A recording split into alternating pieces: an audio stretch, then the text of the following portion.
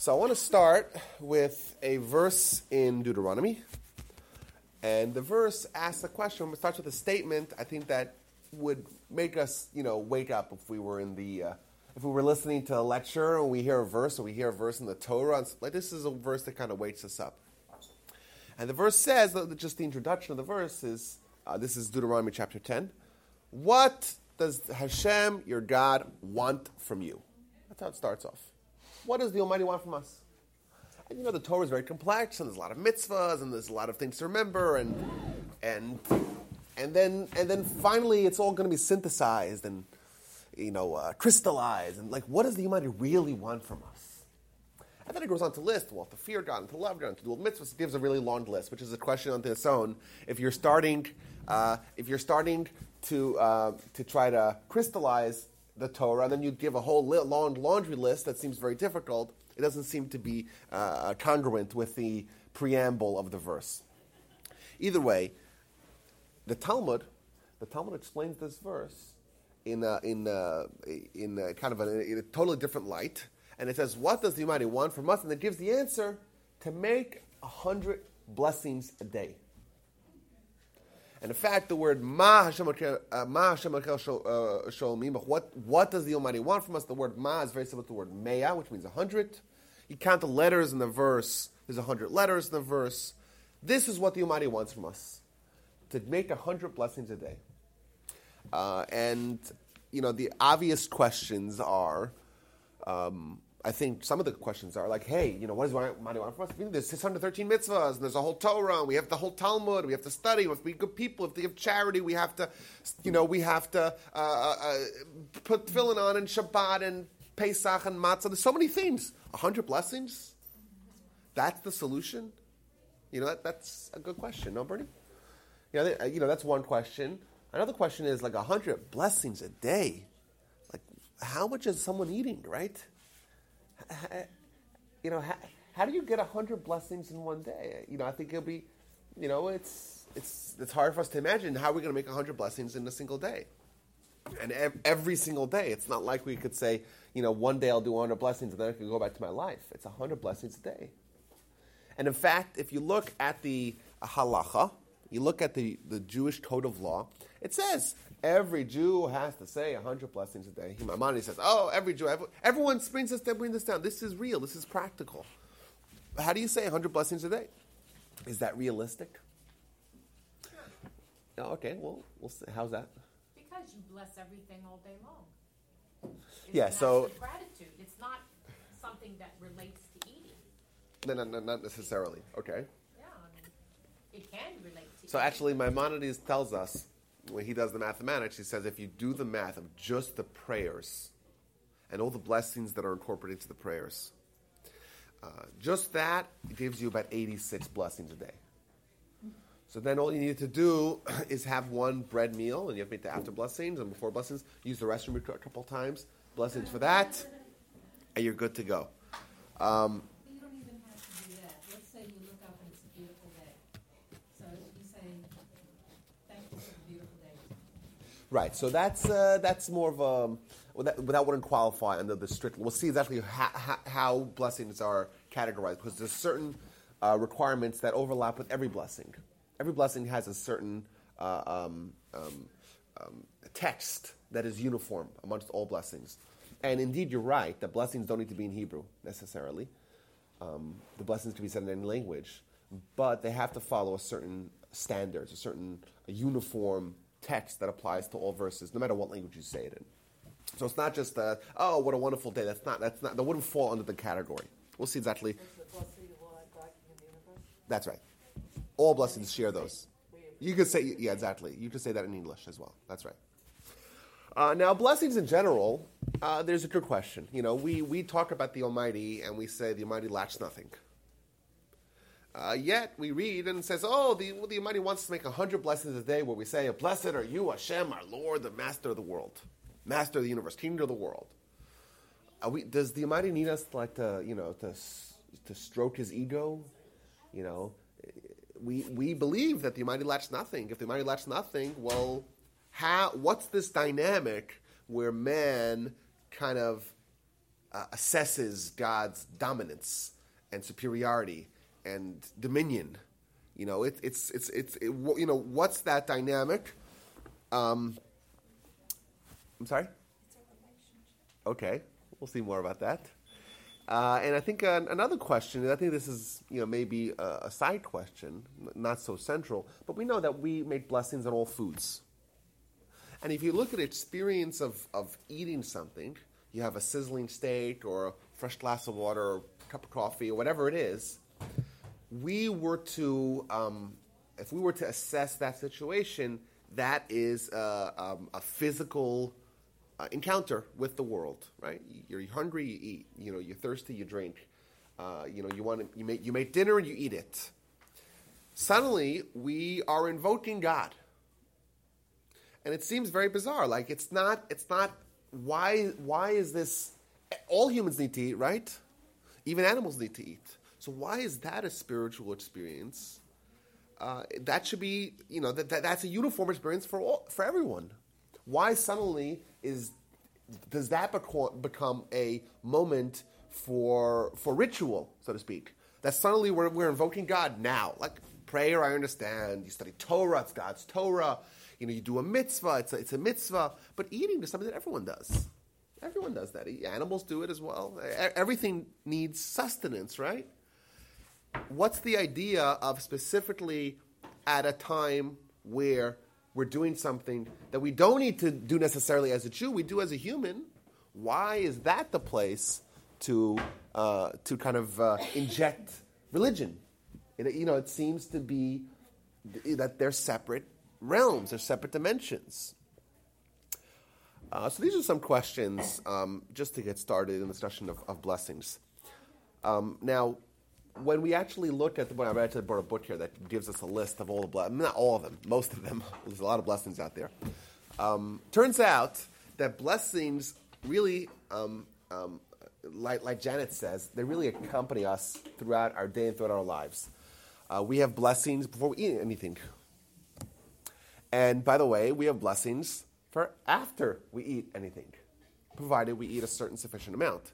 So you drink a glass of water, there's a blessing that is designed for the post facto of this experience. We have blessings before we do mitzvahs. When you shake a lulav, or when you sit in the sukkah, or when you eat matzah, there's a blessing for eating matzah. There's a blessing for affixing a mezuzah. It's a special mezuzah affixing blessing.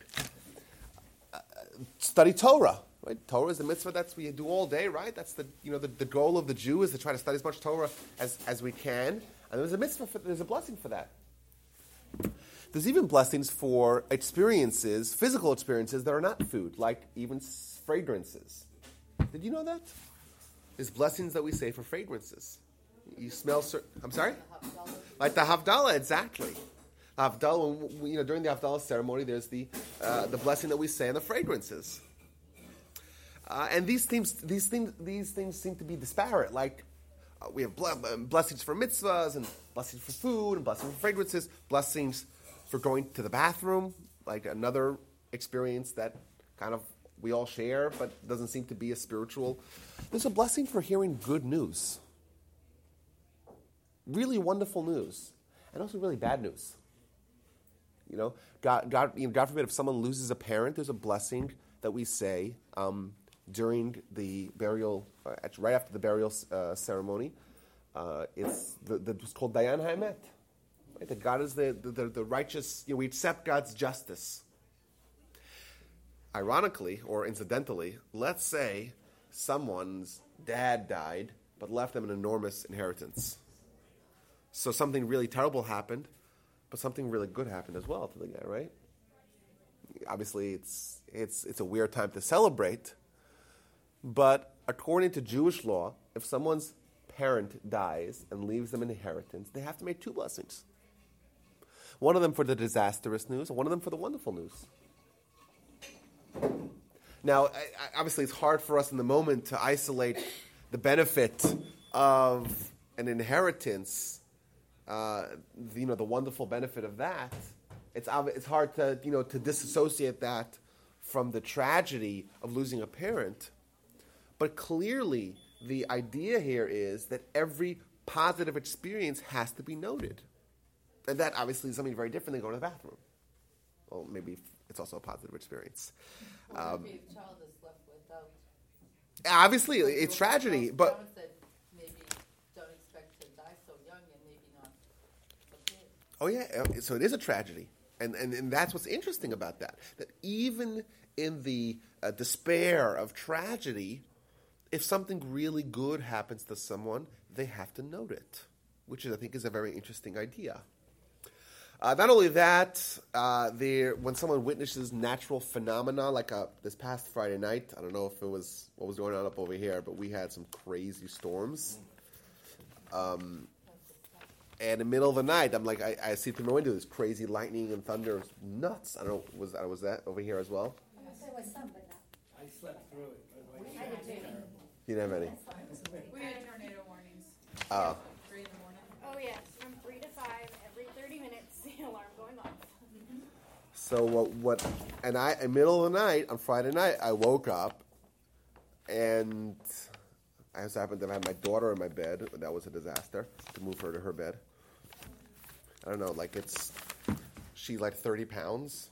You know, she's in the 20th percentile, but somehow she's able to push me further and further and further towards the abyss. That's a natural phenomenon. So I had to take her. Then I see the lightning and thunder, so I stop and I make the blessings. There's blessings that we make when we experience the natural phenomena of lightning, of thunder, of seeing a rainbow. There's a whole list over here. Seeing a rainbow, seeing like an ocean for the first time in 30 days. Seeing. Well, yeah, but it's... So what's the blessing for the rainbow? Zocher habrit, that God remembers the Brit, the covenant, and fulfills his pledge and keeps his word. So we're essentially evoking the pledge that he made to Noah to not destroy the world. And kind of when we see the rainbow, that's an affirmation of that pledge. I thought he pledged that he would not destroy the world by a flood. True, and that's a wonderful thing, you know? But just by flood, not by. That's the way I. Specifically flood. That's this. Not only that, there's blessings that we make when we see outstanding scholars, right? Regardless of whether or not they're scholars in Jewish subjects or in secular subjects. If you see, like, even an especially beautiful person, animal, or plant, a head of state or a king, place where miracles have, like, there's blessings for everything. Is there You know? one for medications? My sister asked that before, but we couldn't find it. Yeah, so medications, when someone consumes medications, they don't make a blessing, because it's not food. I know, but for asking the Lord to make this world. Yeah, so there are blessings that there are daily blessings for that. You know, part of the we would say that blessing at least 3 times a day. Like in the Rifeinu section of the Amidah, there's a blessing for. Yes, and even if you look at the blessing that we say after using the restroom, Rofei chol basar mafli lasot. The blessing ends that God heals all flesh. So yes, we very much focus on that as a theme throughout our blessings. But either way, if someone had a perception that blessings were an isolated aspect of Jewish life, clearly we see that it is a very it's very broad, and it covers many different experiences and aspects of our lives, and it made sense that we could reach 100 with such a figure. You know, the morning prayers, not the morning prayers, the Amidah service. The Hebrew name for the Amidah, I know what was the Hebrew name for one of the Hebrew names for the Amidah service? Huh? Well, Amidah is one of the names, but it's also called Shmona Esrei, which is 18. It's 19. But it's actually 19, exactly. Because the blessings, canonization of the blessings from the times of Ezra was always 18. And then 500 years later, they added another blessing, actually as a way to combat Judeo-Christians. Because Judeo-Christians was a big problem in the first century of the Common Era, because there were people that were Jews, and ostensibly were Jews, and looked like Jews, Meheva Jews, and Prela Jews, and kept kosher and Shabbos and everything, but secretly were Christians. And it was still one religion.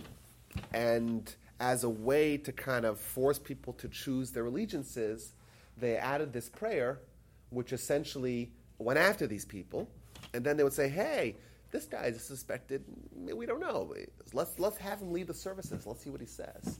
And that would kind of force people to make choices, like you cannot be both. That's not a possibility. It started off like that, of course, and now for sure it's two completely exclusive religions, but it started off as being a faction of Judaism, and this blessing was established to kind of force the splitting into two distinct religions. What blessing? Is it the heritage? Vilam al-Shinim, and to the heritage. That's right. Vilam al-Shinim al-Tizikva. Right. So what do you bless in the blessing? Oh, so it says the Vilam al-Shinim al-Tizikva. There should be no hope for the heretics, right? And all different kinds of heresy should be eradicated from the land. What do we do now with the Messianic Jews and the Jews for Jesus? Are they Jews? Are they Christians? Listen, if someone's Jewish, They're Jewish. there's nothing they could do to make them not Jewish. Well, that's the Holocaust thing. Well, not just. No, I'm saying even the Talmud says, even if someone sinned, no matter how many times they sinned, they're still Jewish, and that's why, by the way, one of the reasons why the halachic requirements of vetting converts is so severe, because we have to be sure when someone converts to Judaism that they're really sincere, that they're not just jumping on the bandwagon. And why? Because let's say they become Jewish, they're Jewish. There's nothing you can do to undo that. And now what if they decide, this is not for me, this was a passing phase? That's very dangerous, right? Because you have Jews now living as non-Jews. But, someone can be baptized 1,000 times. They may get wet, but they're still Jewish. Nothing you could do to actually, to not be Jewish. But that being said, what was your question again? I'm sorry. Oh, yeah. So so Messianic Jews, if they're Jews, they're Jewish. Most of the Messianic quote unquote Jews are actually not Jews. They're just Christians trying to court the Jews. But there were there were books written by Jewish guys who became Yeah, Messianic. there were some, and we know throughout the ages. There's a famous the great debate of the disputation, as it's called, of 1263, where Nachmanides has this big debate, and he's promised immunity, and he has a debate with the Jewish apostate, and obviously he destroys him in the debate. And they say, they gave him 300 gold coins. And they said, but then actually no, you really don't have immunity. You have to leave the country. So it's not a new thing that there are Jewish people that pivot towards Christianity. It's very unfortunate, right? But that, I think the overwhelming thing today, it's a big danger. It's a big danger because a lot of people don't know necessarily that there's Judaism and then there's Christianity. They're different. So you say Messianic Judaism, that those two words don't go together. Like, that's an impossibility. It's oxymoron. It's an oxymoron. But, if a Jew is looking, if you have a Jew who just goes online and says, hey, Jewish community near me, and you go there and there's so much Hebrew. If you we have in our neighborhood, not far from where I live, there's a Messianic synagogue, quote unquote, or church, what I probably call it a church. And you look at the building and you never see, you've never in your life seen a shul with so much Hebrew in it, You haven't seen, it's got the symbols and it's trying to promote an aura of this is genuine, lots of Hebrew, but that's just a ruse because it's Messianic. So, go ahead. And not to belabor this point, but is there any kind of a formal vetting process For what? for converts? Oh yeah, so it's this guy. This is obviously a big topic. How conversions happen. My girlfriend is interested in converting, and they told her no. Mm-hmm. She was shocked. Which is, by the way, one of the tactics. Yeah, she has to ask again. Well, no, but it's a way to separate the people that say, "Hey, this is a nice idea," to the people that are totally committed, no matter what. I just wondered if there was a formal vetting process. Yeah, so it's there's a formal process, but the tactics are up to the court. So the idea is, we have to try to push them away. to see if they're genuine, and how you push them away is kind of in the hands of the court. And the whole thing's a very, very touchy subject, which is why at Torch we avoid this. We don't deal with conversion, let the rabbis deal with it. You know, we teach the Torah. In the canonical law, Jewish law, it's only the Orthodox Judaism rabbis who can actually endorse the conversion. Well, so that's interesting because In Israel, for instance, so there has been efforts lately to try to unify standards, even amongst, you say, Orthodox. There's some Orthodox conversions that other Orthodox synagogues won't recognize. So it's not about which kind of strand of Judaism. It's about what the standard is and what they're actually doing. So there has been an effort recently to try to make a uniform, like an international, that has uniform standards, because you cannot have one guy who's like, when he goes to one shul, he's like, I think he's a Jew and he leads the Torah services and he's their big donor, and he goes to other shul like, who is this guy? This guy's not Jewish. You cannot have that. Obviously, there's something wrong with that. So there is efforts, and by the way, in Israel they kind of baked this into the rabbinate. So it's much easier in Israel because there's only one uniform rabbinate that has all the local municipal rabbinates are under that umbrella. So it makes it easier. The same as marriage, right? And like you say, marriage. If there's one standard for marriage, then everyone agrees who's married, who's not married, right? If you have multiple standards, then someone might say, "Hey, these guys are married, but are they really? Let's go ask the other guy. Let's see what they say." So yes, it's controversial because what standard they're using. The people on the right will say, "Hey, it's not strict enough. Their standards." People on the left will say, "Oh, the standards are way too strict." But there is a benefit. There is a benefit, and by the way, it goes with kosher certification as well. If there's uniform national standards, it makes it a lot easier for someone who wants to eat kosher anywhere in America. It makes it easier because you know what you're getting.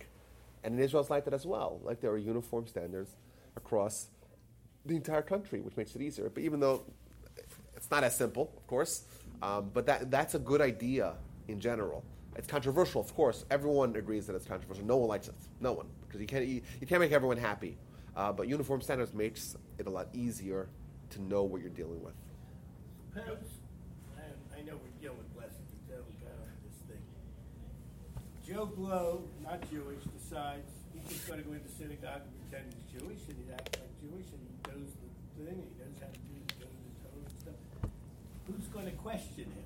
Yeah, so that's an interesting question. Like the Talmud even discusses, like if someone comes to town and he walks into shul with his tefillin and he starts praying, and I give him an aliyah, how are you ever going to know? Like, and You have the people that ask, "You don't look Jewish."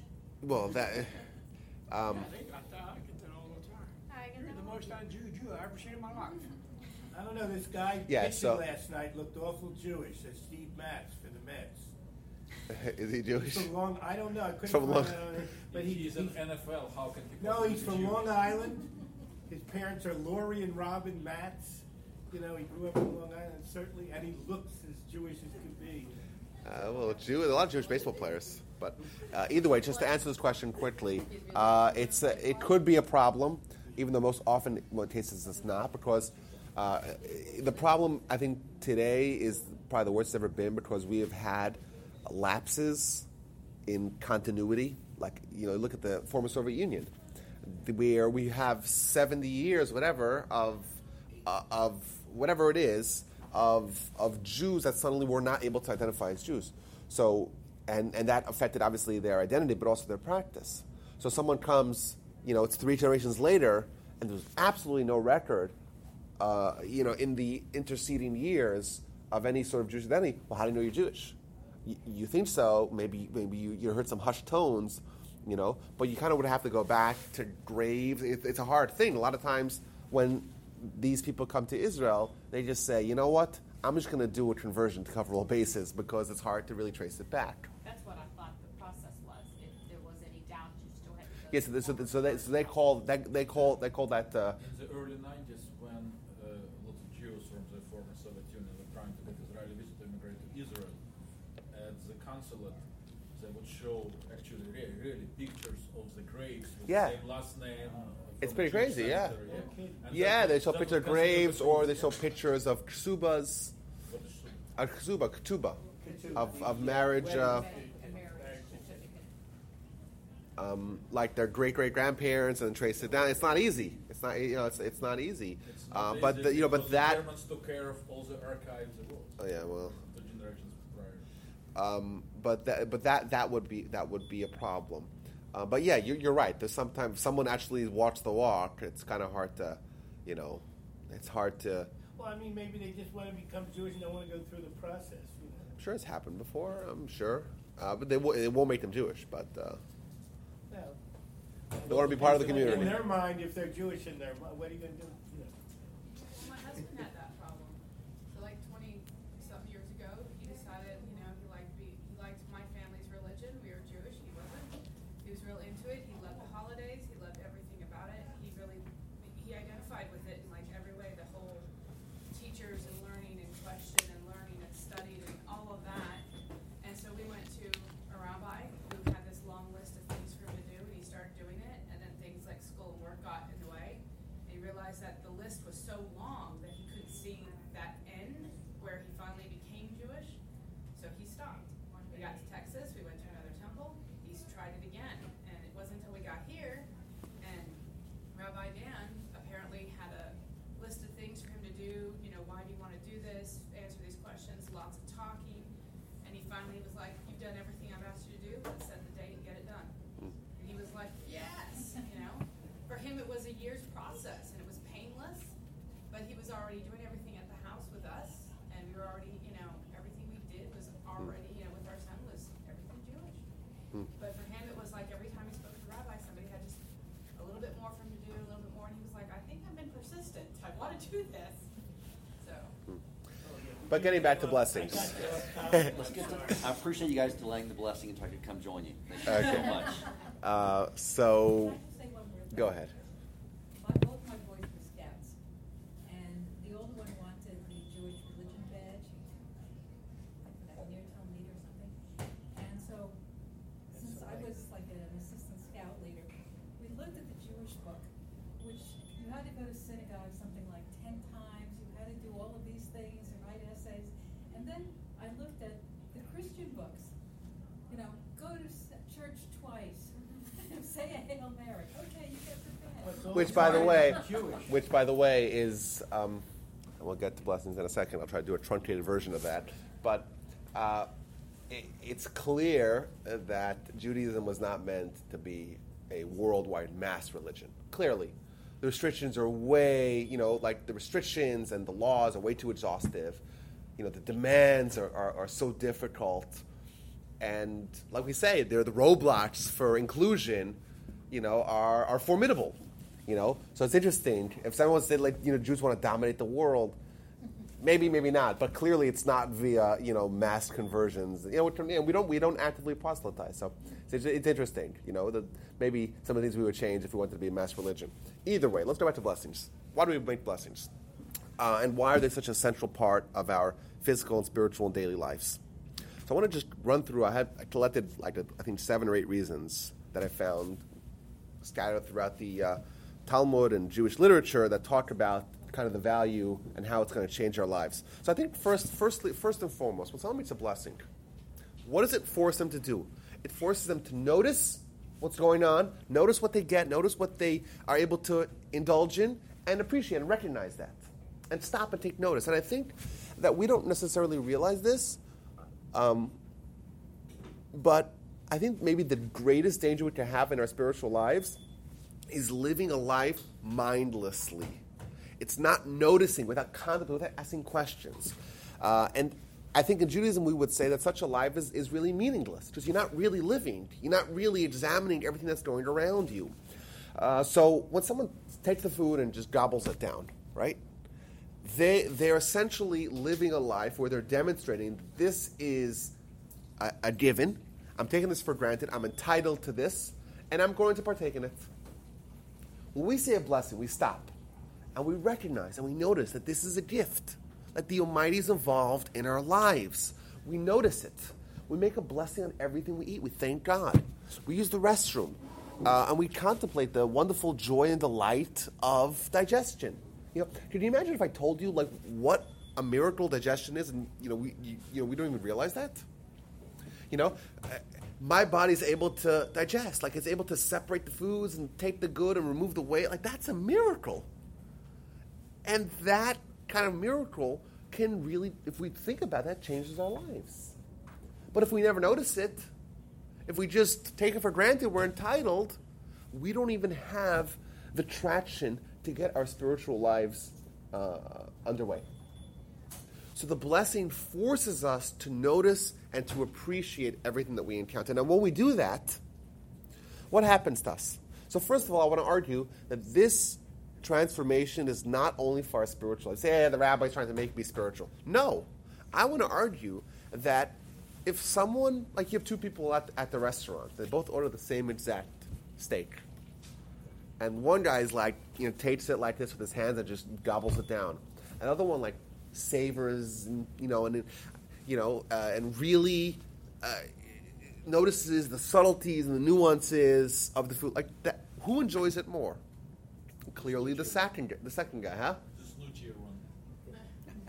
Yeah. Well, I had a discussion. Well, last week, my brother made a bar mitzvah in our synagogue. So for the kiddush, they had cholent. Everyone knows what cholent is? Cholent is this ubiquitous Jewish stew, exactly. That, by the way, the reason why, yes, it's basically like a slow cooked stew that's been part of the Jewish diet for Saturday lunch since the times of the Talmud. And there's actually a reason why. The reason why it was established was because the Sadducees, you remember the Sadducees that we talked about, the ancient Jewish sectarian group, that they said you cannot have, when the Torah says you cannot have a fire, and you can have any illumination, any heat, any hot food.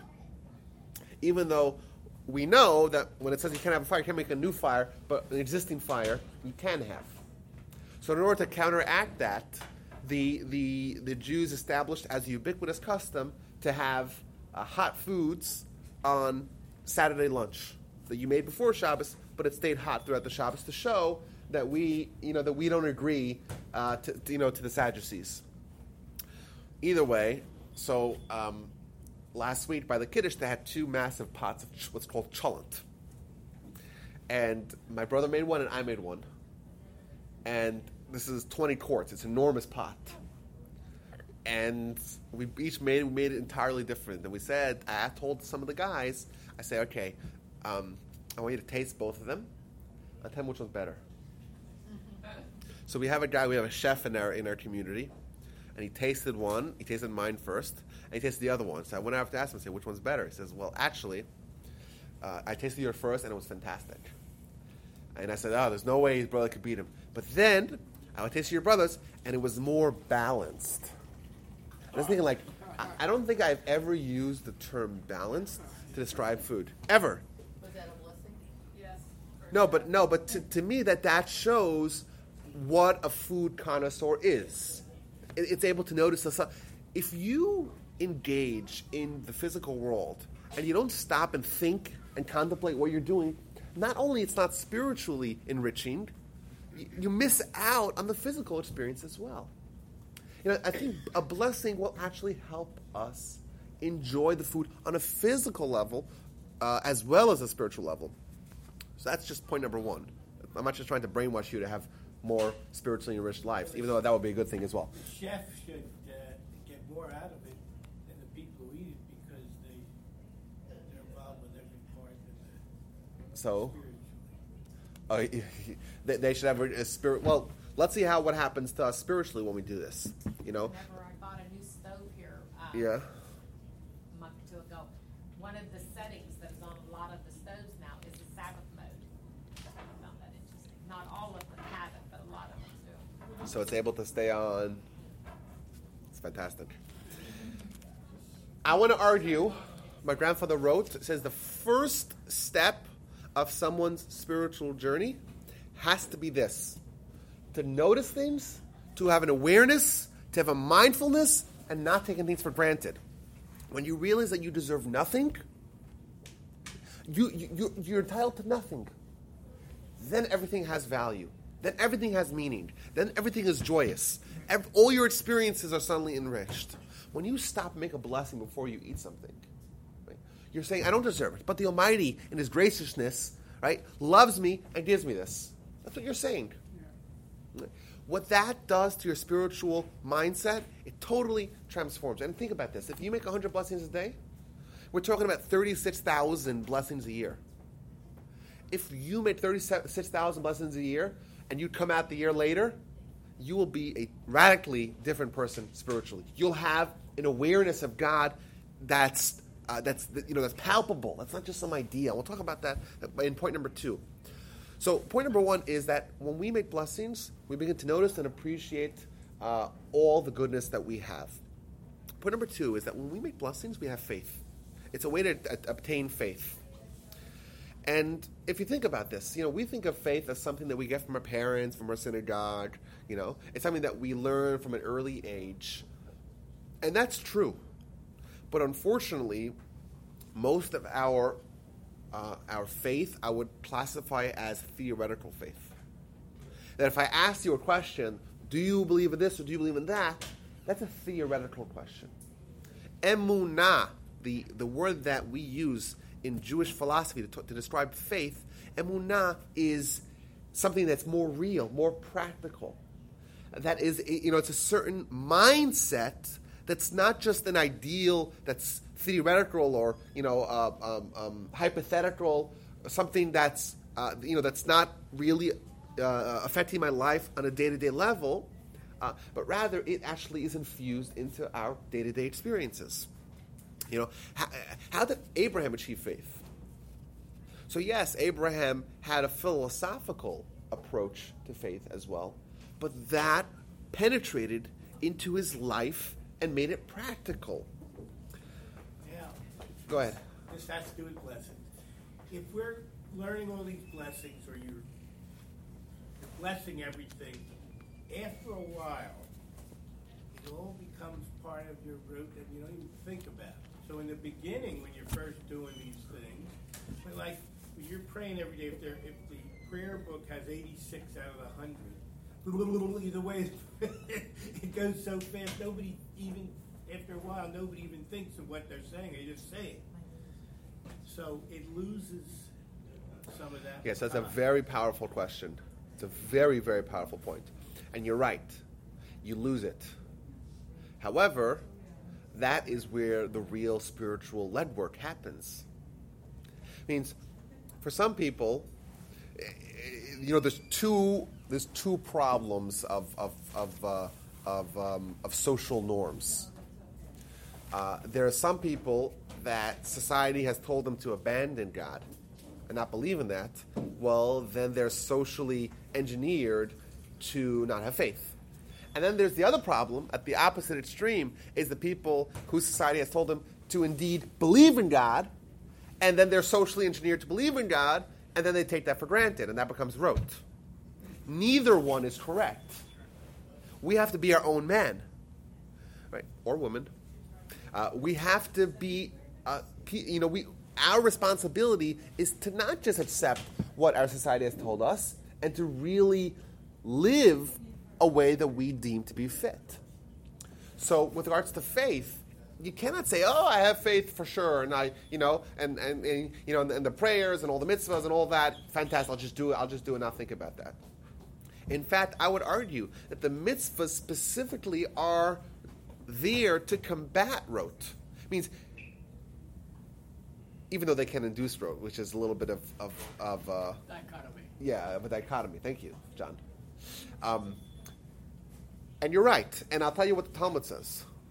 The Talmud quotes a verse in Isaiah 29 that talks about mitzvahs anashim milumada, which means a mitzvah that people do out of habit, out of rote, out of training, not because they're really feeling something. And the Talmud says, Talmud quotes 2 verses, and it says, the one verse that talks about idolatry, and it says the punishment for idolatry is hafle, which means wonders, and the punishment for doing mitzvahs out of rote is hafla v'afel, which means wondrous wonders. Thus, what it says is that what it says is that the punishment for someone doing mitzvahs out of rote is much worse than the punishment for idolatry. We think of idolatry as the worst of all evils, yet it's not. We cannot be comfortable by saying, we're going to. I'll just do all the mitzvahs, no problem. That's not what the Almighty wants from us. The Almighty wants us to really experience it, and that's what I'll tell you. Just saying the blessings without knowing what you're saying or without having the meaning behind it is also a problem. It's as big of a problem as not saying the blessings at all. And that's why we know there's room for someone to grow spiritually throughout their lives. Once you get into the pattern of doing blessings, that's the step one. Now you're in the pattern. The other danger is ever present, and that is you'll get into just the mode of doing it by rote and out of habit, and that's also dangerous. And that's why you have to constantly invoke the meaning in the experiences or in the rituals that are repetitive.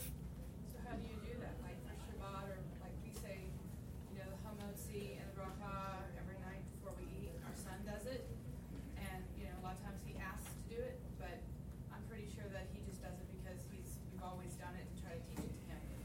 But so how do you? Yes, that's another amazing question. Another amazing question. So what the Talmud says, and the place that this is most manifest is in blessings and prayer. Because these are things that we say, so you can very easily memorize it. It's very easy to memorize the prayer, I assure you, I know, I've done it. And it's very hard when you have the prayer memorized to actually stop and say what you're thinking and, We're talking to God. Think about this. You're talking to God in the prayers, right? The one word that's in every blessing is atah. What does atah mean? You're talking to God like you talk to your fellow. Like, just think about what that even means. We're talking to God in first person. It's just insane. Yet we're like, you put it on autopilot. So what the Talmud says that prayer is avodah shebelev, which means it's work, it's toil in the heart.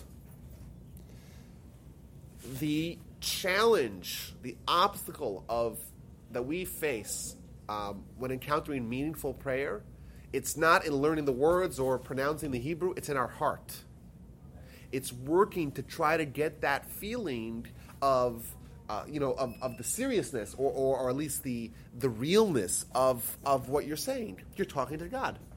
The Talmud even says is that the ancient pious people, what they would do is they would spend an hour before each prayer. By the way, praying 3 times a day. An hour before each of them just to clear their thoughts. Can you imagine? I know how they hold the 9-to-5 job, right? Imagine if you're clearing your thoughts for an hour 3 times a day. What they're doing is this work in the heart of making prayer, making ritual meaningful. And indeed, there is a tremendous risk of it not being meaningful. That's a tremendous danger as well.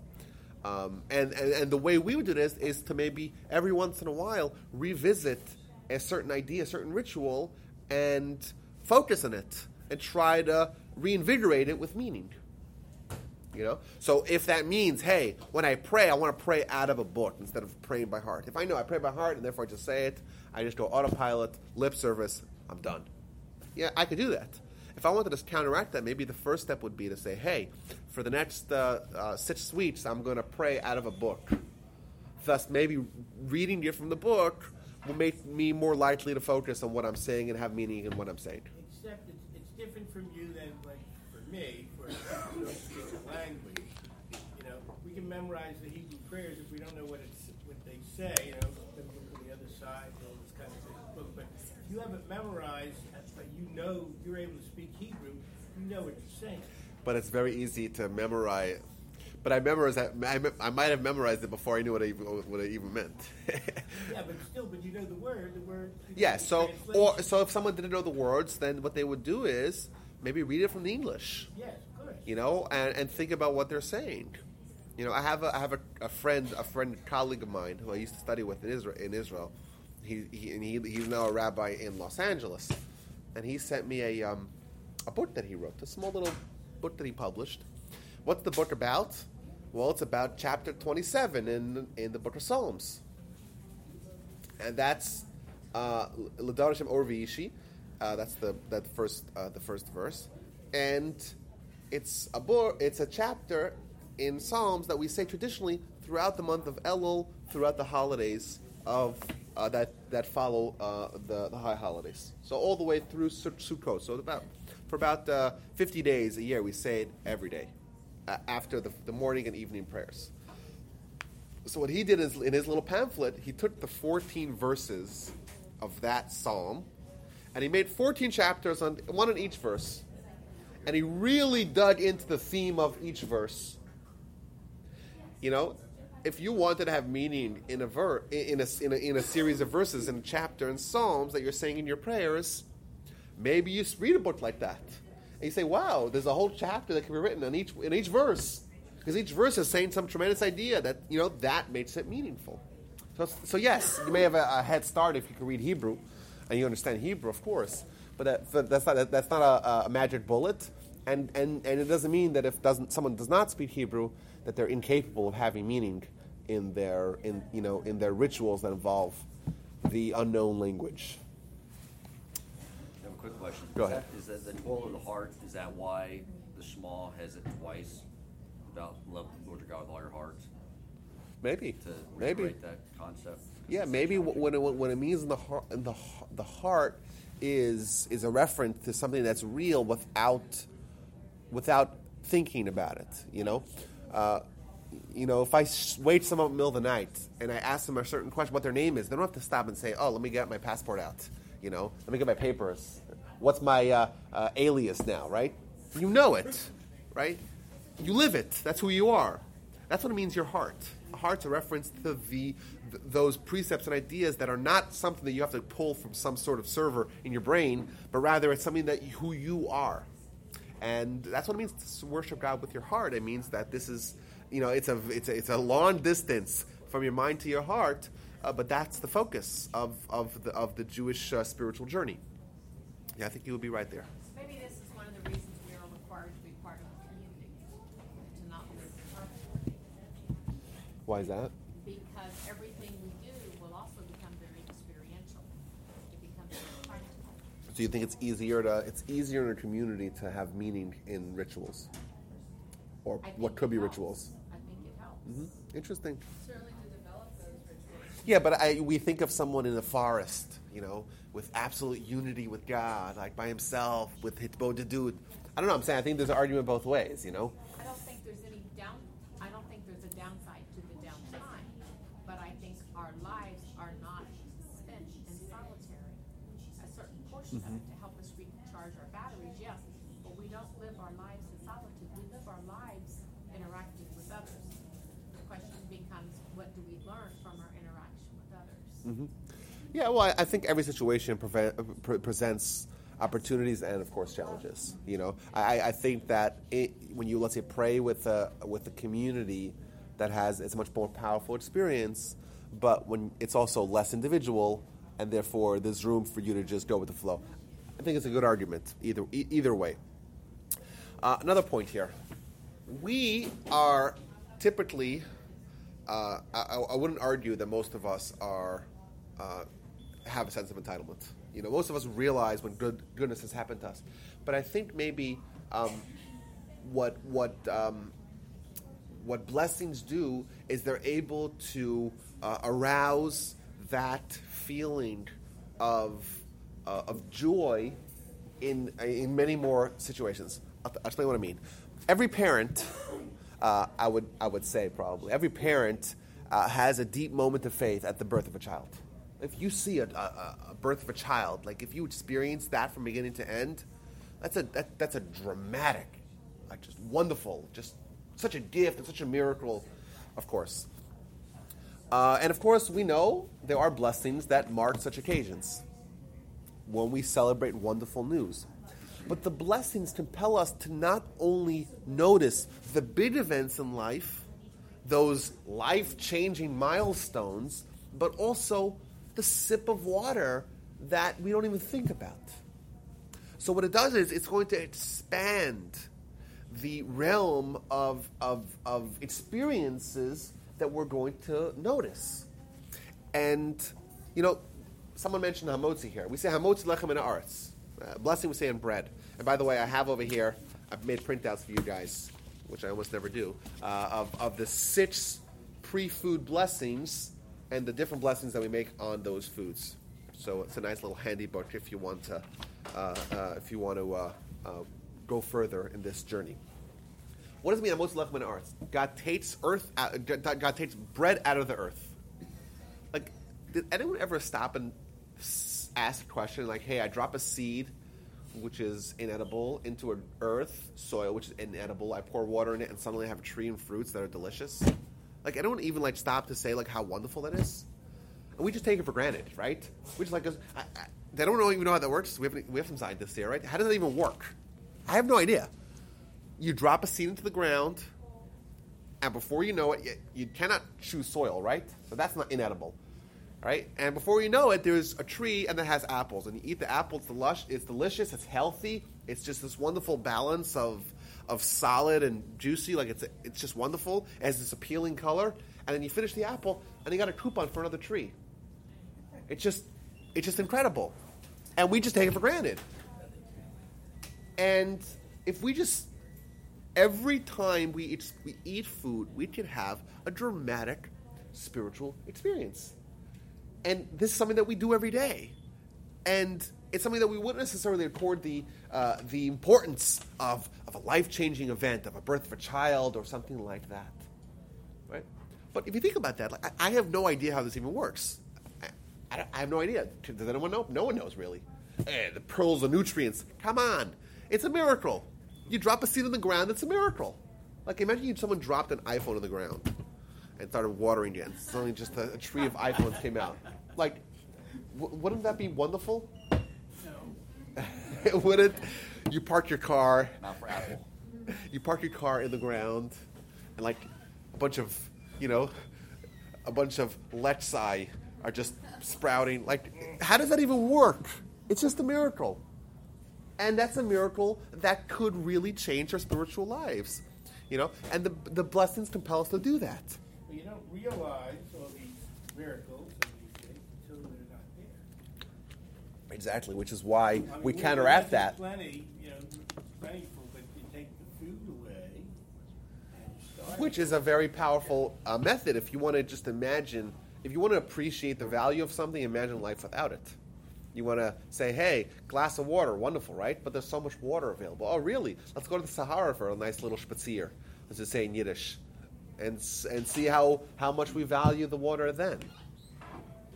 That's what the blessings are for, to take even the minor experiences in our lives and make them really enriched and wonderful on a physical level, but also on a spiritual level. Okay, I want to quickly run through because I also want to actually get to the laws of blessings and how they work and what we do with them. And I have 6 more reasons why we make blessings. Blessings elevate our physical activities to being spiritual. And I know people were thinking of this earlier. But when we have a physical experience, right, typically we think of these 2 realms of our lives as being entirely distinct.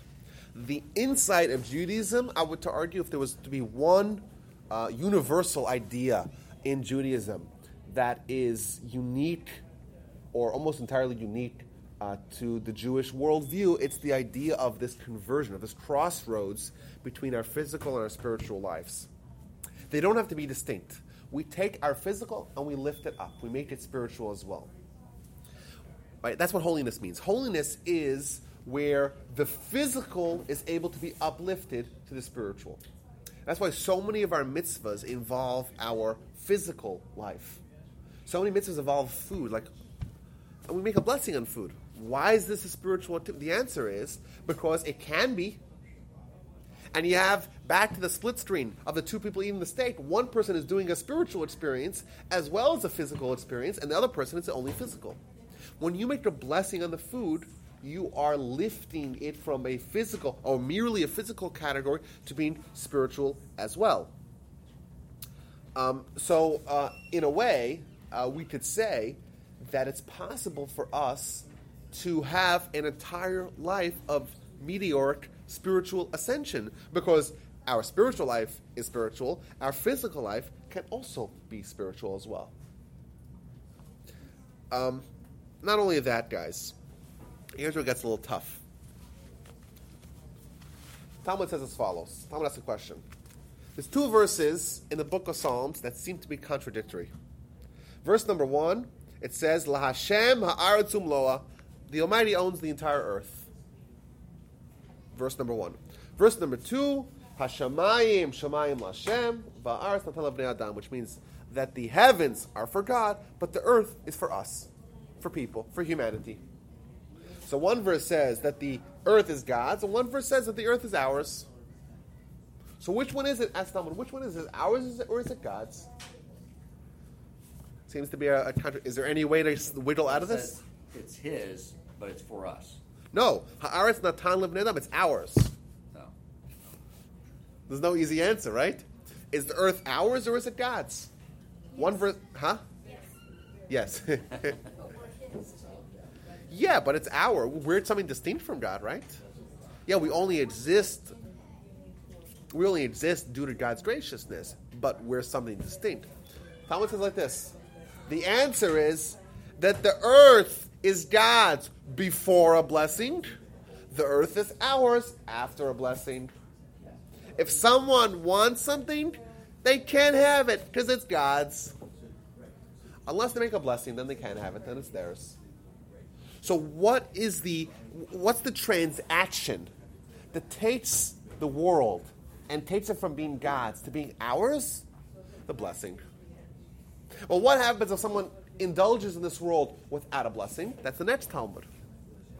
If someone indulges in this world without a blessing, it's as if they steal from God, because it's God's. Not only that, they steal from God, they steal from humanity. They steal from the Jewish people. So, not only is a blessing some nice thing that we can have if we want to have a spiritual life, we want to have enriched, we want to have appreciation and enriched experiences, but Talmud makes it very clear, the verses make it clear, that we're not allowed to have it. It's not ours, it's God's. We're encroaching on God's stuff. It's, you don't want to steal from God. Maybe from your boss, you could, from the company, whatever, I could take some paper clips home. But from God, no one wants to steal from God. That's not the kind of enemy we want to have. And how do we acquire it? How do we make that that's not God's, it's ours? Via a blessing. And if we don't make a blessing, it's as if we stole from God and we stole from the Jewish people, which I'll explain in a second. How does this work? How is a blessing something that causes us to acquire that was heretofore God's? So Rabbi Israel Salanter, arguably the most influential rabbi of the 19th century, he famously compared the world to an expensive hotel. You go to a hotel, really fancy, swanky hotel, and you go like, oh, wow, let's see what we got here. So you open the mini bar, and there's tons of alcohol and candy, and you look at there's a menu, right? And so much delicious food. And you order, and you don't think about it. You're there for a week, and you order and order and order and order. You come back in the morning, your fridge is replenished. No one charged you anything. Fantastic. And you come at the end, and it's a bill of, $1,800. Why? Because that bottle of water was $6. Bottle of water, $6? Right? In fancy hotels, all the prices are inflated. That's what this world is. This world, you look around, everything's free. Like, you eat the bread, and God doesn't charge you. There's so much pleasures to enjoy. Nothing charged. But then, when your hotel stay is over, you got to pay a pretty penny for it. Right? Now, says Rabbi Sandi, he finishes his thought, who's the one person who goes to the hotel and eats whatever they want and drinks whatever they want and empties out the mini bar and doesn't have to worry about paying the hefty bill at the end of their stay? Huh? Well, the owner, but Democrats. The answer is an ambassador. If you're an ambassador, all the bills sent directly to your nation that pays for your trip. So if we want to have a free ride in this world, we have to become ambassadors for God in this world.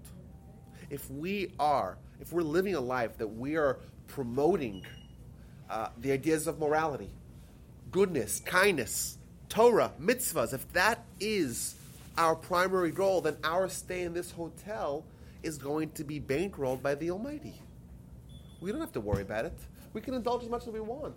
The physical world is not going to be problematic for us to partake in, because we know that so long as we are faithful ambassadors to the Almighty in this world, by the way, as is our mission as a chosen people, we are God's ambassadors to the world. We are the ones that are upholding the mission of bringing God to the world.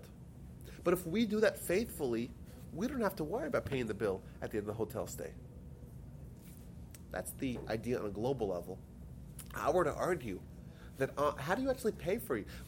What currency are you using to pay for your stay? You're using spiritual currency. I were to say that when someone makes a blessing, that is a transaction. That's the way he acquires something that was God's, and now it becomes his. So if you want to buy something in this proverbial minibar, how do you buy it? What do you pay for it? Like, what currency does God take? Right? The answer is spiritual currency in the form of a blessing. So this is, I think this ups the ante. Like for us, if we were like, hey, blessings are really nice, it's wonderful, it's positivity, it's going to enrich our experience. Like here, the Talmud makes it very clear. If someone partakes in this world without making a blessing, they stole from God and they stole from the Jewish people. So we just explained how they stole from God. How did they steal from the Jewish people? But if someone else doesn't make a blessing, how does that impact us? It makes it not available for you. Yeah, but if they made the blessing, it's still not available, right? But if they made the blessing, they didn't steal it. Well, then, okay, so yes, so it's a little bit of a perplexing idea. Like they stole it from God, but not from us. The answer is like this. A blessing is not only a way of acquiring something, it's also creating a connection to God in the form of a pipeline. Right? Remember, God is suddenly now allowing this thing to be bought. So this activity, right, creates a wellspring of blessing and goodness to the entire world. So when someone makes a blessing, what happens? So yes, they're able to enjoy and partake in that they're making a blessing upon. But what happens is they become or this experience creates a pipeline of goodness from the Almighty to the world. The Almighty is going to shower the world with more blessing, with more goodness. And when they don't make the blessing, well, then they're withholding goodness from the whole world. So not only are they stealing from God, they're stealing from us as well. We could have had a more positive experience on planet Earth if that guy only made his blessing.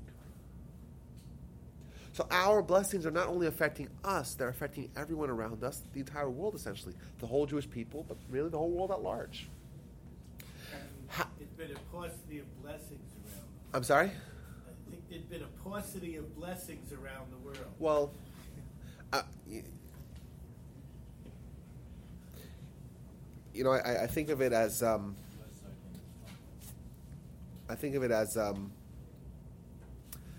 there's a verse we read last week in the Parsha. It talks about Abraham being a blessing. Abraham will be a blessing.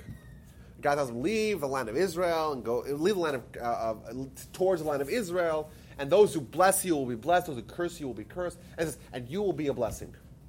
And the Midrash says, by the way, it says something crazy. It says that not only will those people that bless Abraham be blessed, but those people that even had a connection with Abraham, they would also be blessed. Like everything that he touched, so to speak, turned to gold. Not only that, people that would invoke Abraham's name when they were in a time of despair or tragedy, God would send them salvation. So the idea of a blessing as a connection, it even works if someone is connected to someone like Abraham, right? To a spiritual beacon in the form of a person like Abraham, that also affects the goodness that flows towards them. How much more so when they connect to the source of all blessings, the Almighty. Okay, so we raised the ante a little bit. We're going to raise a little more. Everyone ready here? Let's do it. There is a statement in the Talmud as follows, which is going to be, a hard, it's not readily understood at face value. And it's based upon a verse, where the verse in the end, towards the end of Exodus, that talks about God's place. Now, whenever many times in the Torah, God is described, or one of the names associated with God is the place. The Talmud says as follows. The place? The place. Hamakom. Hamon, yeah. Makom. What does that mean? So the Talmud says like this. The Talmud says the world is not God's place. Rather, God is the world's place. Which sounds like a really naughty idea. It sounds like a philosophical tongue twister. The world is not God's place. God is the world's place. Now, what does that mean? So, people, most interpretations deal with the philosophical nature of this teaching. What does that mean on a philosophical, even theological level? My grandfather, in his writings, I found this incredible idea, which will be applied to blessings, as we'll see. We have to ask the question, what comes first, the world or God? Now, what does that mean by that? We have a mitzvah to honor our parents. Right? Honor your parents, and we said that maybe we'll have you have a class about that. We talked about it last time we were here about Ten Commandments. Honoring parents. What's the dynamic? How does that work? So typically we think, hey, listen, you have parents. And the parents do so much for you. And your parents care for you and worry for you, and they raise you, and they pay for all your expenditures, and they go to soccer practice, and it only makes sense that you honor them, and that's right, and that's moral. That's what we think. We think, just to summarize, we think that, hey, you have parents, honor them. When in reality, it's the opposite. That the Almighty created the world in a manner that we have parents in order that we can fulfill the mitzvah. Means what comes first? If we say that the world comes first, you have parents. Okay, now what does God say about that? Then comes God. Then what are you doing? You're essentially saying that the world is God's place. The world's here first, and let's invoke God into the world. It's really the opposite. Everyone seemed to agree earlier that God comes first and then the world. So thus the mitzvah is the constant. That's what's there first. And then comes along the scenario. So God wanted us to have opportunity to do a mitzvah of honoring parents. Thus, He created the world in a way that will have parents. And every mitzvah is like that as well. We think, hey, we need to eat. As humans, we need to eat. Oh, let's make it spiritual. Let's make a blessing. When in fact, the opposite is really true. The Almighty wanted us to have the spiritual experience first. Thus, the world followed. The world is not God's place. The world is God. The world is not God's place. God is the world's place. Right? We start with God, and then the world follows. God wants us to have the spiritual experience of the blessing. Thus, He compelled us to need food and thus to be able to make blessings. So from a spiritual level, the only reason why we need to eat is in order to gain the blessings beforehand and afterwards. So it's not just an addendum to the experience of eating. It's the core. Oh, and you actually have to eat as well, right? That also follows. And I would extend this to everything. Like, why do we digest? We just take it as for granted, right? We just assume that when we consume food, there's going to be the waste, and we have to digest it. That doesn't have to be so, right? That assumption is based upon a model where the world comes first, then God. But we say as Jews that God comes first and then the world. Thus, the reason why we need to digest is to maybe have this as a tool for faith. To make the blessing after we go to the restroom and to realize how God is involved in our lives and how, and how we can derive tremendous spiritual benefits from that kind of thought process. And everything, like, this is a radical idea. Like, the reason why we need to eat is not because we need sustenance, right? I don't know about anyone here, but most people, their heart works without any batteries, right? Some people, unfortunately, they need to put batteries in there, right? But the Almighty could have made it. Like, is there batteries in the sun?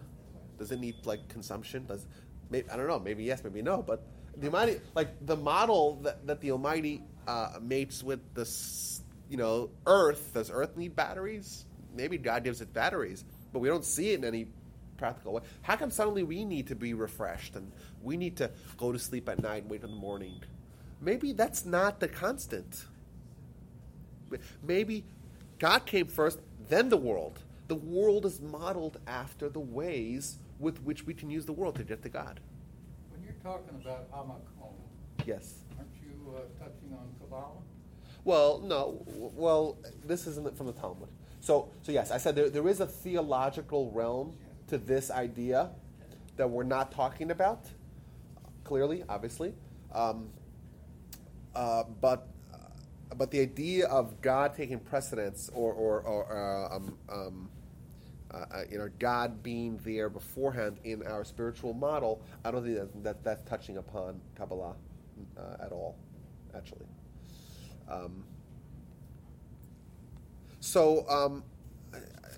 I were to say, just this point is that the blessing is not just a way to eat, the kosher way of eating. It's like this is why we eat to begin with, which is obviously a dramatic idea. And the last idea before we actually get into the blessings themselves is the idea that we've talked about again and again, and that's the idea of Tikkun Olam. If you were to crystallize the Jewish mission, global, national mission, into two words, it would be Tikkun Olam, fixing the world. Well, how do we fix the world? What's broken about the world? We spoke about this many times, and sometimes at great length. What's broken about the world is the fact that God is not present everywhere. In our perception, in the world's perception, it's not clear, it's not evident. That's the problem with the world, it's the problem with humanity. And our focus as a nation, as individuals, and part of the collective is to change that. And the Torah is the tool. Well, think about that. If every time someone eats, they do not recognize the fact, the Almighty's participation in that activity, well, that is a demonstration of a broken world. Conversely, if every time someone partakes in the world, every experience they have, they invoke God, and they mention God, they recognize God, well, that's fixing the world. If all of us were living a life where God was involved in every aspect of our lives, and we would verbally mention that, and every time, 100 times a day, we invoke this idea, that is a community that is doing their part in bringing the idea of God into the world. And speaking of that, let's look a little bit at the actual words of the blessing. I want to pass these out here. As we mentioned, there are a lot of blessings. I made 20 copies, so I hope that covers everyone. If not, maybe share with your neighbor. And we mentioned there's blessings that cover really every part of our potential experiences. But they all share a commonality, and that is the first 6 words. And what you have there in your handouts is the 6 categories of food with regards to blessings, and the 6 different texts of the blessings that we say for these 6 different kinds of foods. And you'll notice that we have obviously the bread, we have the wine and grape juice, we have the other grain-based products, fruits and vegetables, and everything else, miscellaneous category. But let's start with the first words on the top. So all of them start with Baruch Atah Hashem Elokeinu Melech Haolam, and then we say either Hamoz Lech Aretz, Bor Pei Hagafen, Borei Minei Mezonos, Bor Pei Eitz, Bor Pei Adama, and Shakol Niyeh B'Dvaro. In fact, if you count all the words that someone needs to memorize these 6 blessings, it's 6 plus 19. We're talking about 25 words. Really not a lot of words to memorize. It's mezonos. Mezonot or mezonos, depends how you want to pronounce it. How does it I how spelled the T, but I've seen it both ways. I was just curious. Yeah. Well, that's the just slightly different pronunciations of the Ashkenazi or Sephardic consonants. For wine, if somebody's drinking blackberry, I've heard this question asked to me, if they're drinking blackberry wine, because sometimes in Passover they sell blackberry, or so they might have cream wine, or something like that. Is it any kind of wine? Cream wine? What's it made out of? Mina Shevet said, used to have like a cream wine. It's a white grape juice? No, it's a wine. It's wine, but it's a... Is it made out of grapes? I remember, I forgot somewhere else we had it. Yes, if it's made out of grapes, it will be wine. If it's not made out of grapes, it will not be wine. Simple. But they sometimes sell blackberry wine for Passover. But if it's black, if it's berries, it's not wine according to this. So you're not saying specifically Borei Pei Hagafen? Well, if it's not made of gafen means a vine. If it's not from the vine, if it's not from grapes, it's not hagafen. Okay, but There's a lot of questions that a lot of different food items and precedent. I spent 6 months learning laws of blessings. There's a lot to talk about. Do you need to say blessings aloud, or you can just... No, you could whisper them. You have to say them verbally. Verbally, yes. In whatever language you want. They don't have to be. You have to verbalize it. Yes, you cannot do it in your head. Yes, you cannot do it in your head. Hopefully, like Bernie told us, you'll actually think about what you're saying as well while you verbalize it, because then it means there's a danger of saying it just verbally, not thinking about it. But thinking about it without saying it is also not optimal. So if you have, say, a dish like a steak with vegetables on the side, do you need to do 2 blessings? Yeah, So yeah. what does it done? Yeah, yes. Good question. So every food item has to have its own blessing. However, there are exceptions to that. For example, when someone eats bread, that creates a bread meal, and therefore everything that's included in that bread meal, that's there for sustenance and nourishment, is going to be covered by the original blessing for bread. So like on Friday night dinner, when we have challah, you make the hamotz in the challah, you don't need to make the shahakol on the fish that you're going to have, or on the meat or chicken that you're going to have, or the soup you're going to have. You don't need to make a bezonos on whatever pies you're going to have. That's all part of the meal. It's included in the original blessing. But otherwise, if you have the steak and the vegetables, you got to make the shahakol on the steak and the hadama on the vegetables. By the way, the order of those 6 blessings that they are delineated on your paper is actually the order of the blessings you would make. So if you would have the steak and the vegetables, you make the blessing on the vegetables first, because that takes precedence, and you over the general blessing of the shahakol that covers everything that's not included in those categories. That would come second. Why is that? Just because it's a more of a general prayer? Yeah. So the more specialized the blessing is, the earlier you say it, the precedence. But not only that, with it, like if you have, let's say, 2.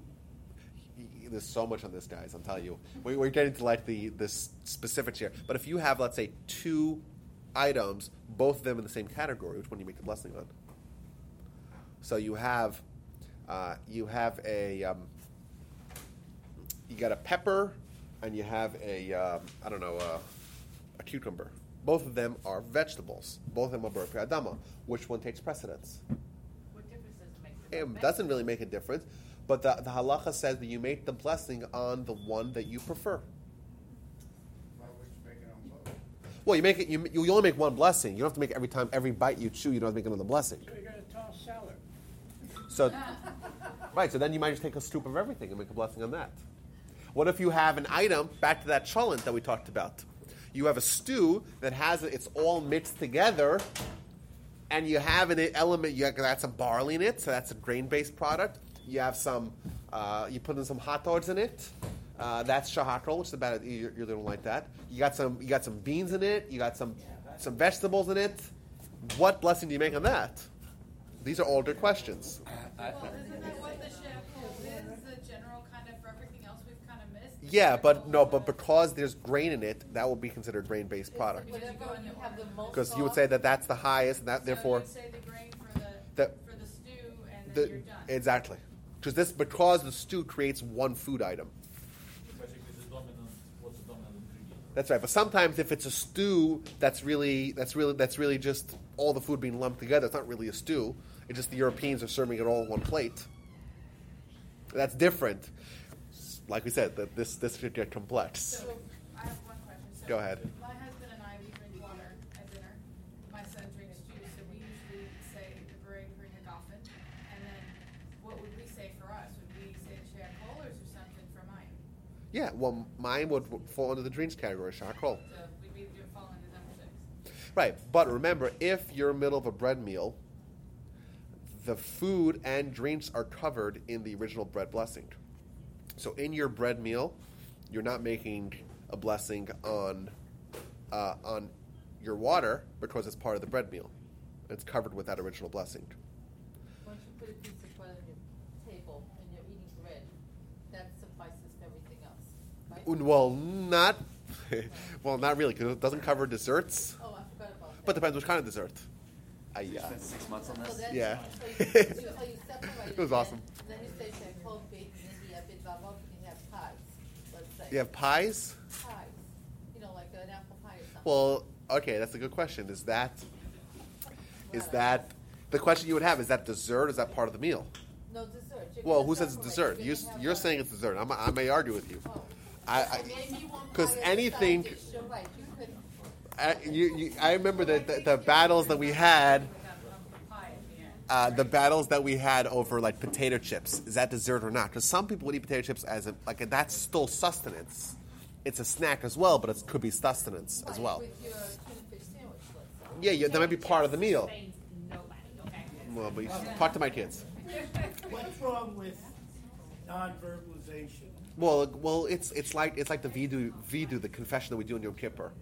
Whenever you verbalize something, you bring it out. And when we talked about speech, when we spoke about Lashon Hara, how speech is this convergence of the physical and spiritual. Remember that? We spoke about that? I may not have been doing that. Oh, you missed a good one. But the idea of speech, where it's really who we are as a human, is what we say, because speech is the touch point of our physical and spiritual lives. Speech is partially physical, but it's also spiritual as well.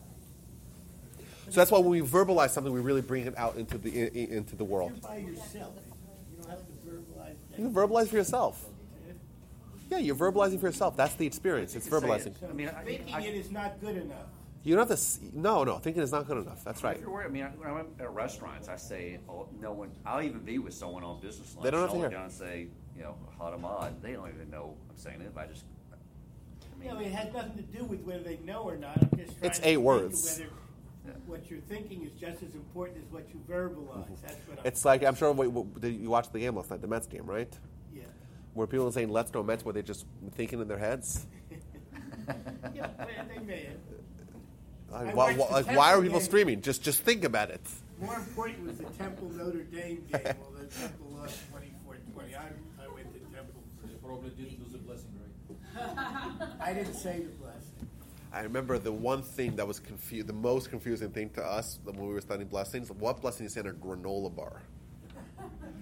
That was like, I'm telling you, ask people what blessing, like that's the most. I know people that wouldn't. Sometimes if you have a doubt what blessing to make on something, you'll say, hey, you know what you'll do? Just eat a bread meal. And that way it covers all blessings, so that way you don't have to figure out which blessing it is, because it's covered regardless of whatever blessing it is. So there's some foods that some people will only eat during a bread meal because then it covers everything that's included in that. So like I remember, Big bunch already. So what was the answer for the granola bar, number 6? so I think granola bar is hadama because it's roasted. It's still grains. It's grains that weren't really cooked and transformed. It means what takes grain and turns from adama to okay, we're getting too technical here. You have to come to a conclusion with those granola And then there was this unanswerable question: what to do if you have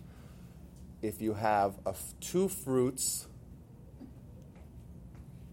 and one vegetable? Okay, so you have 3 food items. Now, I mentioned that there's the idea of precedence of the food that you like more. However, there's also 7 fruits that are mentioned as being characteristic to Israel. Right? The Shivat Haminim, the 7 special species of the land of Israel. Now, when you have a fruit and a vegetable, okay, you make the blessing on the food that you have precedence for. So you have the apple and you got the pepper. Which one you like more, you make the blessing on. If you have 2 fruits, you make the blessing on the one that is part of those 7 categories before. So if you have the apple and the pomegranate, because pomegranate is one, and they're both fruits, both grown trees, because the pomegranate is one of the 7 species of the land of Israel, that takes precedence even if you like the apple more. So let's say you have 3 items. Listen to this question. You have a pepper. You have a apple, and you have a pomegranate. You want to eat all 3. The food that you like the most is the apple. The food that you like the second most is the pepper, and the food that you like least is the pomegranate. What blessing do you make first?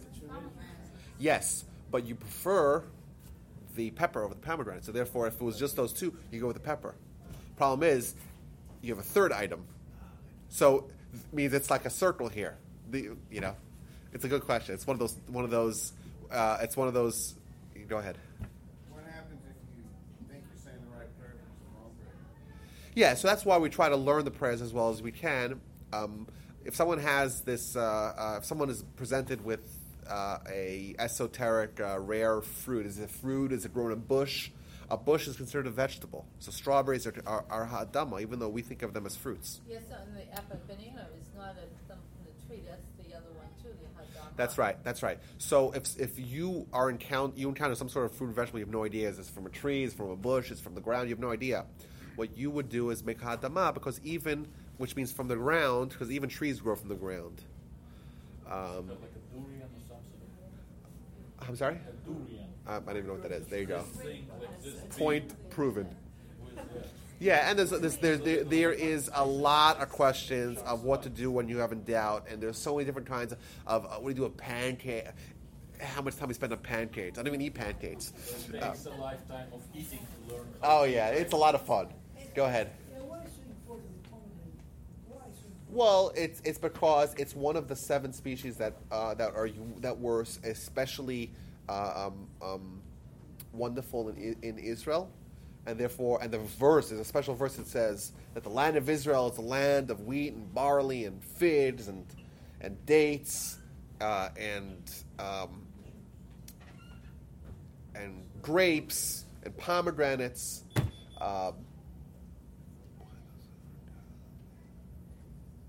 And olives. Those are the 7. Because the verse assigned primacy to these 7 species, therefore they would take we would go first with the blessings on those in respect to a food item in the same category. So for example, if you have let's say a cake which is made out of wheat, and you have rice, which is also a grain, but not one of those grains. Both of them have the same blessing. We made the blessing on the item that is part of the 7 species before the item that's not part of the 7 species, which is the rice. Oil. Would it be number 6? So olive oil is interesting because olive oil is not really a drink. It's not. It's a blessing you make on salt. It's not really so if you eat it, maybe make a shahak roll. It'll probably be a shahak roll, the last category, because it's transformed.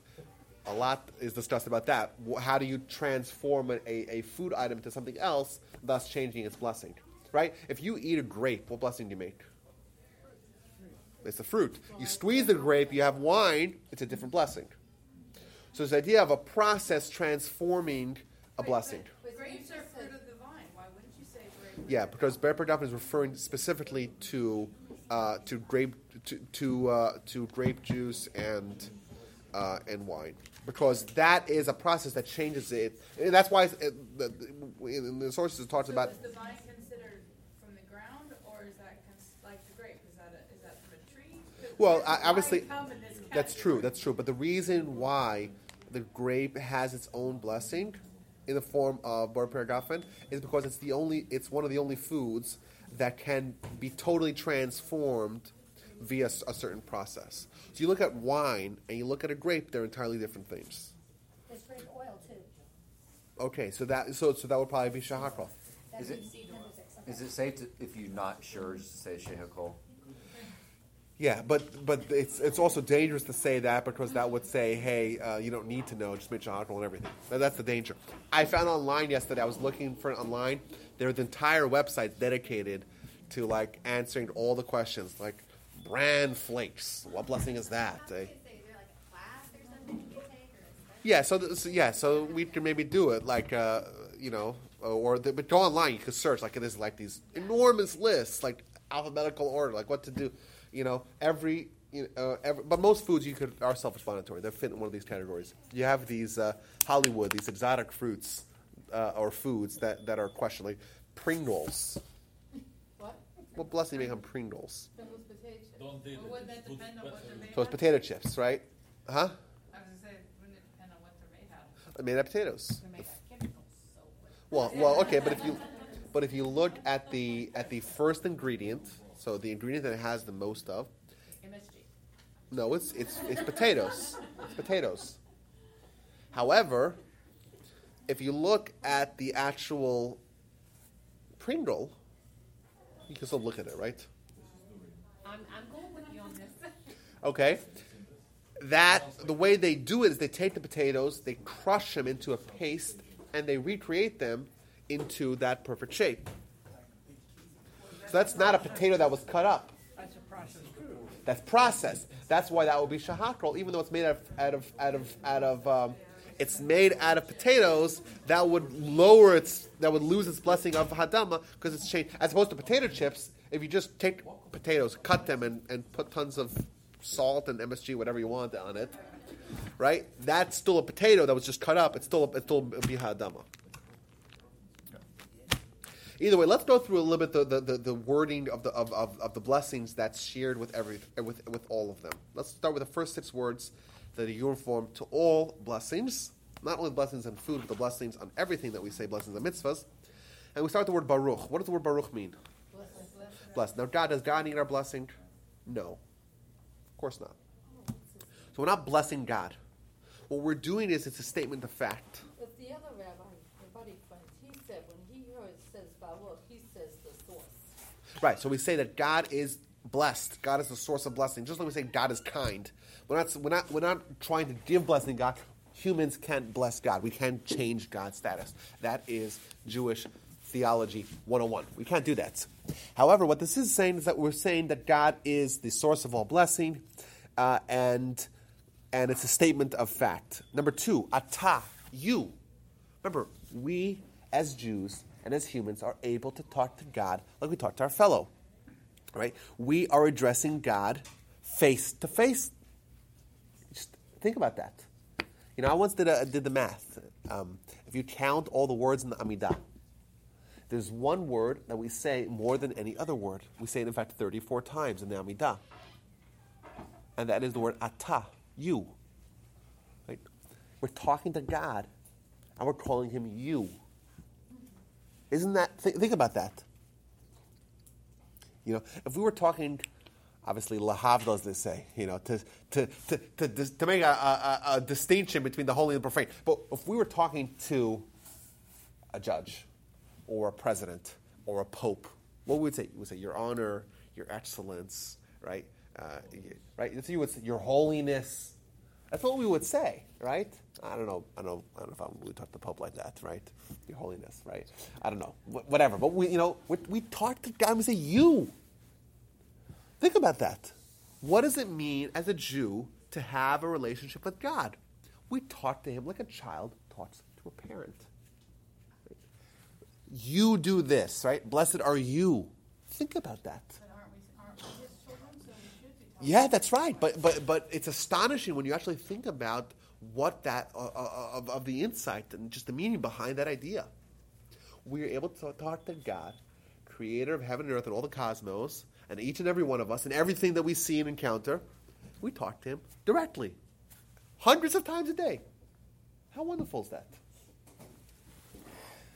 And then we say God, we say Hashem Elokeinu. So this is, we mentioned this a few times. When we talk about God in the Torah, we have different names for God, which a lot of people went the wrong way in assuming that we're referring to multiple entities. Obviously, multiple entities are anathema to Judaism. What we're referring to is multiple ideas, multiple definitions of God. And when we say the tetragram, which is the name of God that has the 4 letters, which is referred to in the word Hashem, right? That is referring to God existing outside of time and space. Was, is, and will be. That's essentially almost God Himself. Essentially. Now, the way we pronounce it, with the word that sounds like Adon. Adon means master of everything, right? That's what we think about. God's the master. Elokeinu, the word Elokim or Elohim. What does the word Elohim mean? It also means God, right? But if you look in the Torah, Elohim means power, right? For example, the Jewish court is called Elohim. That's not obviously God. It means a court. It means power. Because whenever there's power, the word Elohim is an appropriate word. God tells Moshe, I will make you an Elohim to Pharaoh. Doesn't mean I'll make you a deity. It means I'll make you a master. The word Elokim, when we say Elokim, we're referring to God. It could also be referring to God, and therefore we don't say it the way we would say referring to a finite power. But here we say Elohim because God has all the powers. By the way, God's one, yet the word Elokim means powers. The answer is we're not referring to God Himself, we're referring to God's powers, total dominion over all. These two names put together is the complete name of God. God essentially, the one who is the master of all, right? Was, is, will be, not bound by the constraints that we have, that has all the powers. And lastly, we say king of the world. Now, what does that mean? God's king of the world. Which world? This world and all the worlds, right? Well, the world is singular. It doesn't say king of the world. Okay, but maybe. Okay, but So we're referring to our world. Well, he's king of the universe. Is also is he one universe? Is it right? Whichever world we're in, we're saying the world. Just thinking back to what we said earlier, that this is an activity of Tikkun Olam. What are we saying in every blessing? We're saying God is the master of the world. We're saying that this entire world that we have, there's one master, and that's God. That is an act of Tikkun Olam, fixing the world. And then we say Borei, God creates. The word Borei Prayer Gavim, Borei Minim Zonos, Borei Prayer Eitz. That is also a testament to God's total dominion and power over all. So essentially, like the food is an afterthought almost. The blessing is like we're talking about God and we're bringing God into the world. It's an act of Tikkun Olam. So, to go back to where we started from. If you were to ask the question, what does God want from us? Indeed, a very appropriate response is 100 blessings. Because if we do the 100 blessings as we describe them, with the proper understanding and with the proper concentration, like Bernie said, if we do it properly, we'll have everything. We'll have a fantastically delightful and joyous physical life because we'll notice and we'll take pleasure in everything that we encounter, and we'll have God in every area of our lives. We'll notice it, and we'll have to Olam, and to think of how a physical experience could bring to Olam, like that's mind-boggling, and that's the convergence of the physical and the spiritual. And indeed, God doesn't need our blessing. It's not for God. God doesn't need it. It's for us. And how can we realistically say 100 of them? Well, we can because it's everywhere. It's in our prayers. It's in our experiences. It's everywhere we look, we find blessings. It's in our mitzvahs as well. And you know what? Maybe this is what God really wants from us because this could bring us to every destination that God wants from us. And indeed, as we said earlier, just go quickly what we said. This will transform our spiritual life. You want to achieve faith? How do you get faith? Blessings is the way to get faith. How are you going to get happiness? Blessings will give you happiness. How are you going to notice even the small things? Via blessings. How are you going to elevate the physical to make it spiritual? Make blessings. And you know what? There's a serious component to it as well. It's all God's until we make the blessing. We acquire it via the blessings. Right? It's God's world until we buy it. We acquire it. There's a transaction here via the blessing. We live in this expensive hotel, and how do we buy things? How do we pay for things? Well, there's one way to do it collectively, and that is to say, hey, I'm going to be someone who my entire mission in this world is to bring God into the world.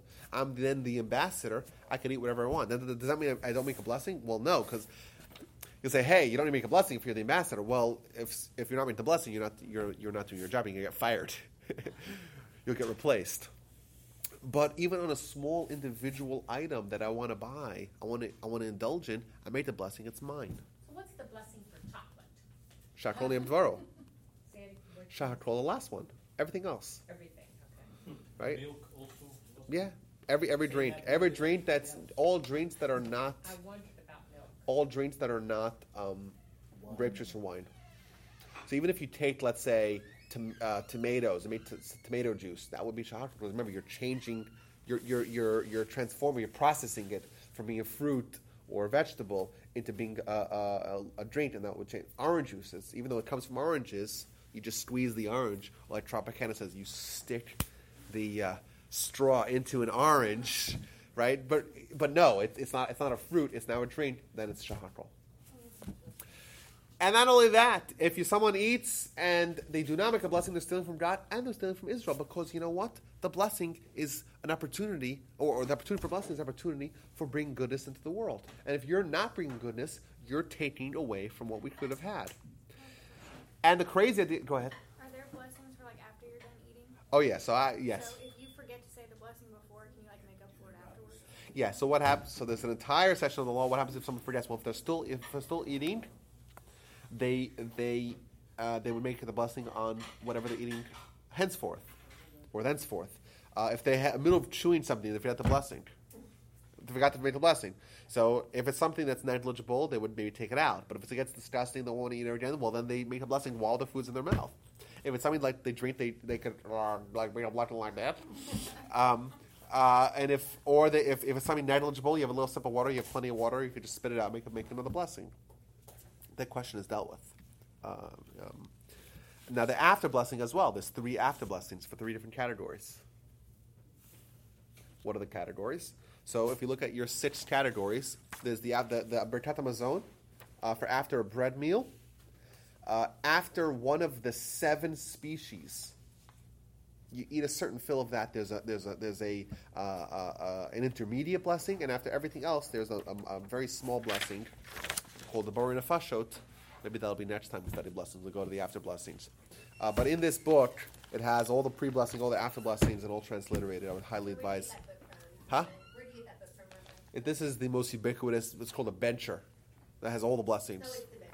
It's the bencher, and it has it all transliterated. The NCSY bencher, and they came up with a new edition of it. It's $2 online. Because people say that if they don't go through all the blessings, that big cut, they can still say Kazaneh Hakol. Yeah, so That's the shortest of all. yeah, so there is a lot of people that try to make it easier. Doesn't have to be easier. We also mentioned that the reason why we need to eat is to make the blessing, not the other way around. We got a quick guide to the blessings. There are more blessings out there. There are so many different scenarios that we could possibly encounter. What happens if someone's dessert is cake? Does that cover by the original bread blessing or not? $2.50. We should buy for the whole. Yeah. Tell you what. Put your name on a list if you want the book, and I'll order for the group.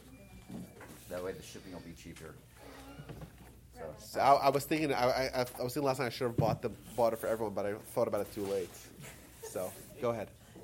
These blessings, how did they come about? Did they originate did God give them to Adam, or have they developed? Yeah, so they're not from Adam.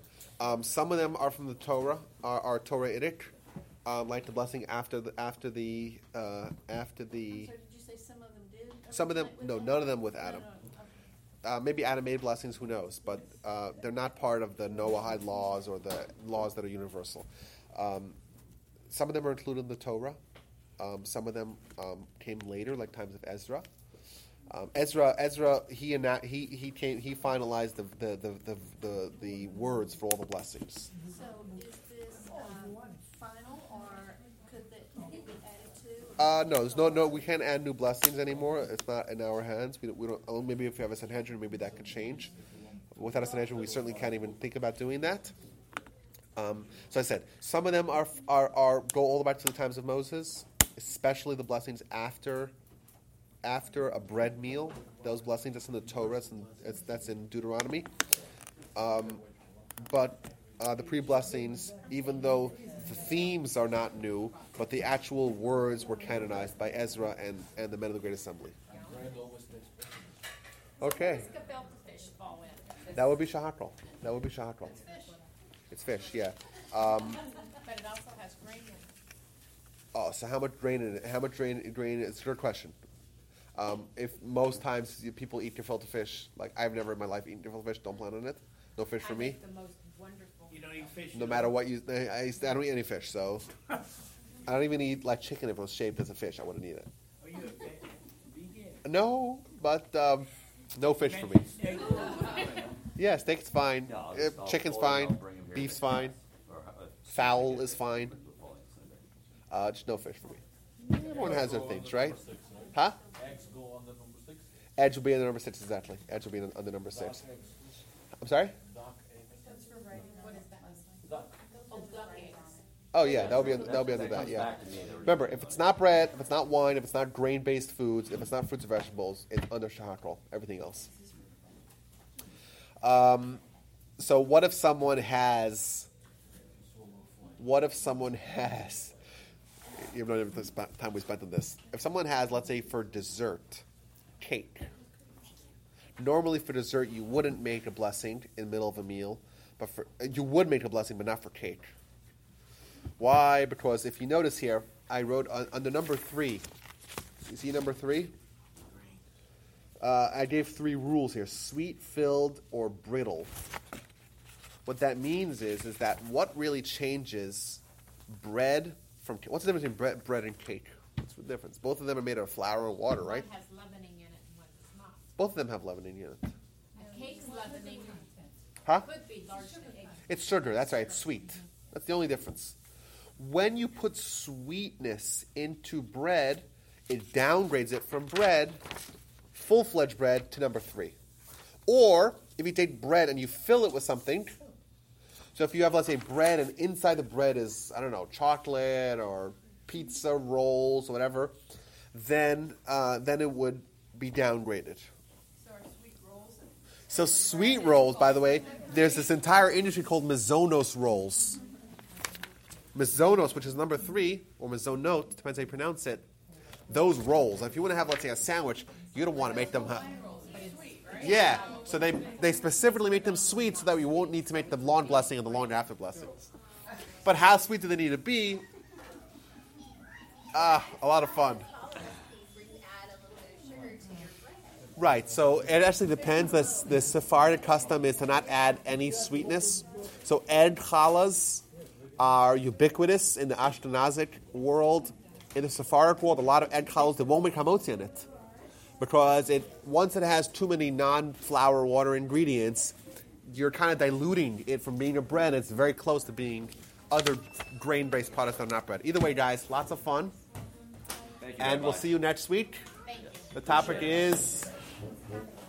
We'll see what the topic is. Not forget. It's going to be fantastic, whatever it is. Okay, and if I don't have your name, you don't have a name tag, give Dan your name and Yes. we'll... You don't have a name tag. I have your name.